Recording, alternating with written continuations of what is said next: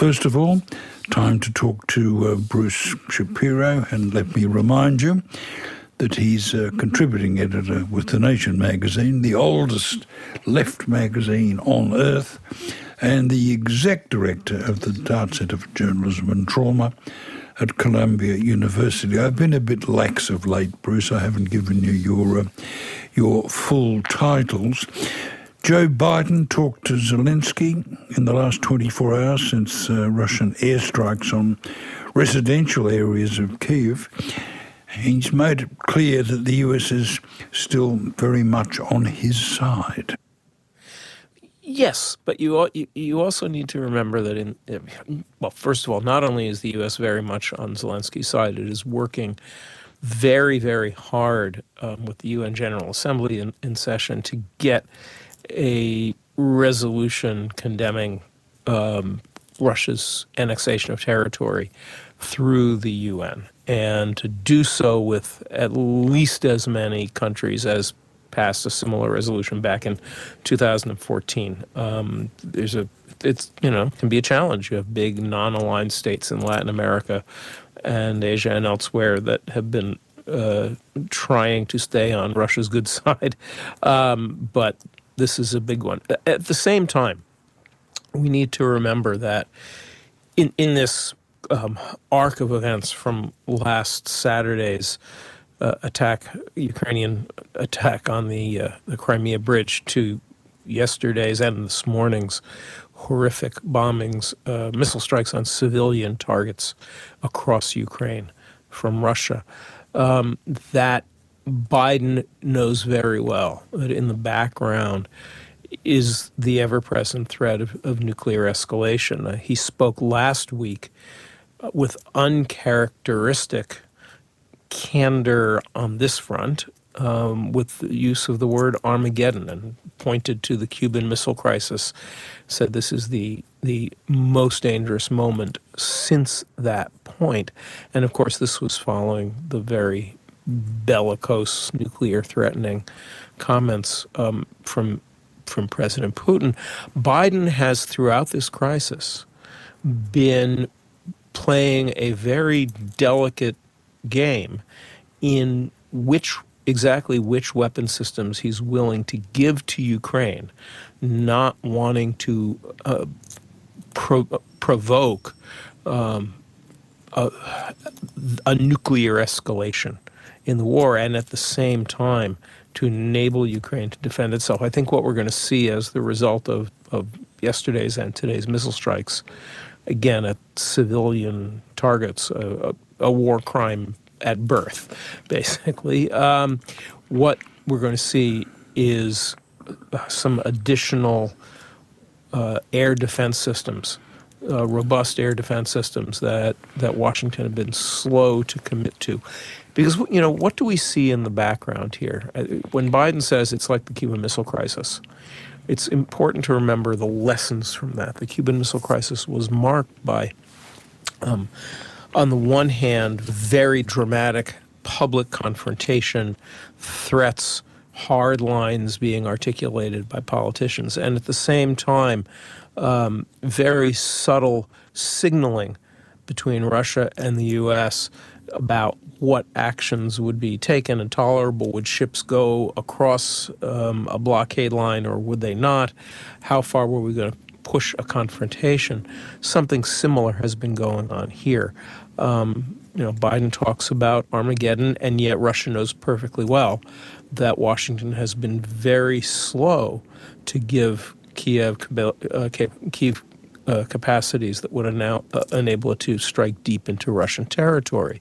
Putin, in his public speeches, is threatening nuclear weapons all the time now, and you need to take that seriously. But at the same time, the Kremlin spokesman yesterday, when asked if the attack on the bridge would meet the standard for Russian nuclear retaliation, is it that degree of a threat to sovereignty, he explicitly said no.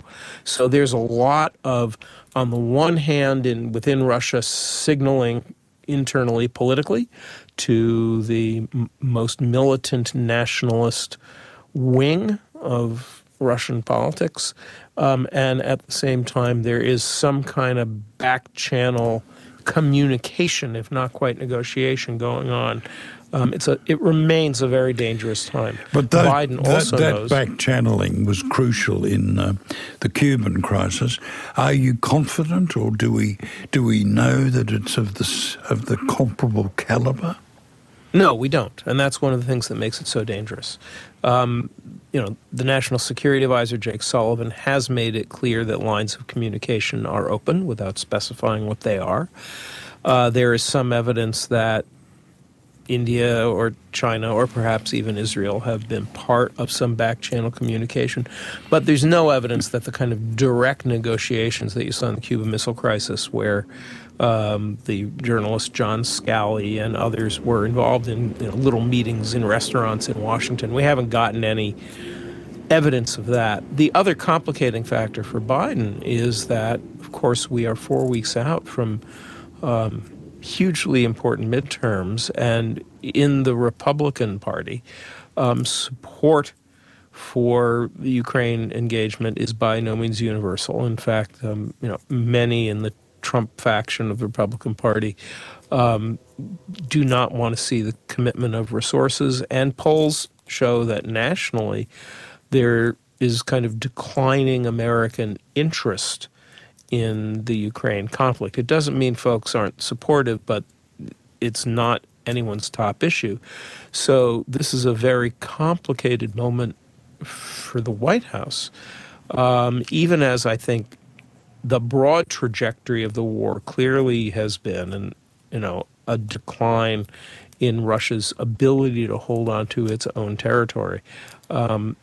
Is this latest escalation a kind of spasm of retaliation for the bridge designed to placate the Russian nationalist right? Or is it a strategic change on Russia's part to the kind of all-out war on civilian life that we saw in Georgia and in Chechnya? Are they going to destroy the village in order to save it? That's the danger in this moment. Well, let's hope that when Putin said he isn't bluffing, that he's bluffing. But things are so fraught, I think it might be timely to have a soothing reefer. And tell me about cannabis in your country. Well, there's no evidence that Biden is a smoker, but if he were, he might be doing so now. Look, Biden made a historically, genuinely very important announcement last week, and it was, on the one hand, a sound policy decision and also a bit of an October surprise in the election season when he declared that he was going to use his presidential pardon power to pardon all folks convicted in federal court of simple marijuana possession. Now, this is not a lot of people. It's a few thousand people currently in prison. It's many, tens of thousands who have criminal records that will be expunged. But to have a president of the United States directly enter the marijuana legalization debate like this is really quite dramatic. He also called on he also asked the Justice Department to review its policies, asked the FDA to review the criminalization of cannabis as a Schedule I drug.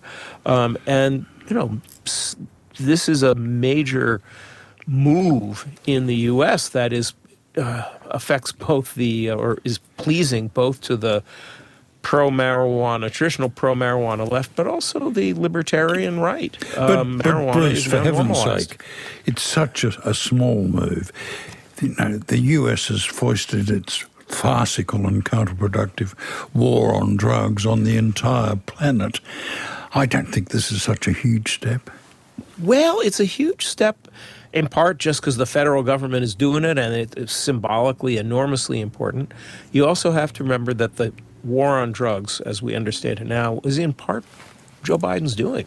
Back in 1994, he was one of the architects of the key crime bill. He was chair of the Senate Judiciary Committee, which established our current sentencing guidelines. He was a war on drugs kind of guy for many years. It marks a significant change that is going to ripple not only through American policy, but I think internationally in the years to come. That doesn't mean it's enough. It doesn't mean that the war on drugs is now over. It doesn't mean that the horrific criminalization of recreational drugs, which has left millions of Americans imprisoned and with criminal records, is suddenly gone. It does mean that some kind of tipping point has been passed. Look, New York State, right next door to me, now has legal recreational marijuana. Connecticut, where I am speaking from, has legal recreational marijuana starting next year. This is a time of change, and this little announcement from Biden is part of that, and it's part of what makes this such a complicated time. Well, I'm glad he's turning over a new leaf, and that leaf is marijuana. Look, briefly, in a couple of minutes, I would like to look at one, at least, of the important midterms. Can you choose one at random? Well, it's hard to pick, but let's talk briefly about Georgia, such a pivotal state in 2020, and which now is pitting the incumbent Reverend Raphael Warnock, Democrat, and the pastor of Martin Luther King's old church, Ebenezer Baptist Church, incumbent Democrat, against Herschel Walker, a former NFL player endorsed by President Trump, also an African American.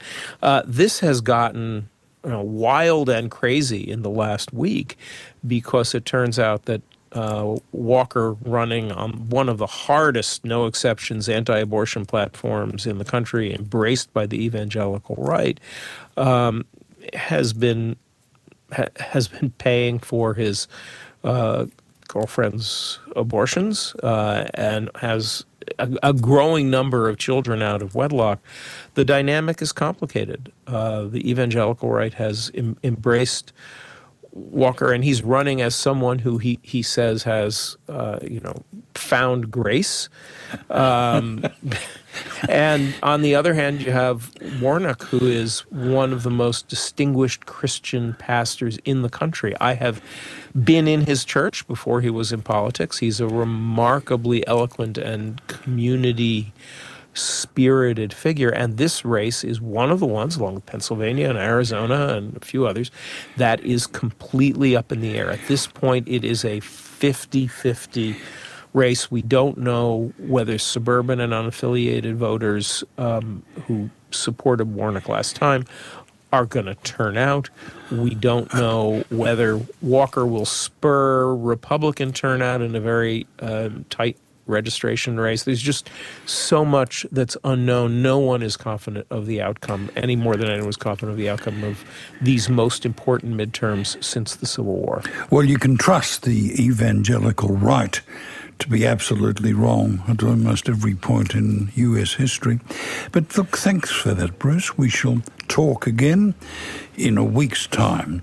Bruce Shapiro, our Voice of America, and contributing editor with The Nation and exec director of the Dart Center for Journalism and Trauma at Columbia University, which I've been neglecting to say in recent encounters. Find more great ABC RN stories that take you beyond the headlines on the ABC Listen app.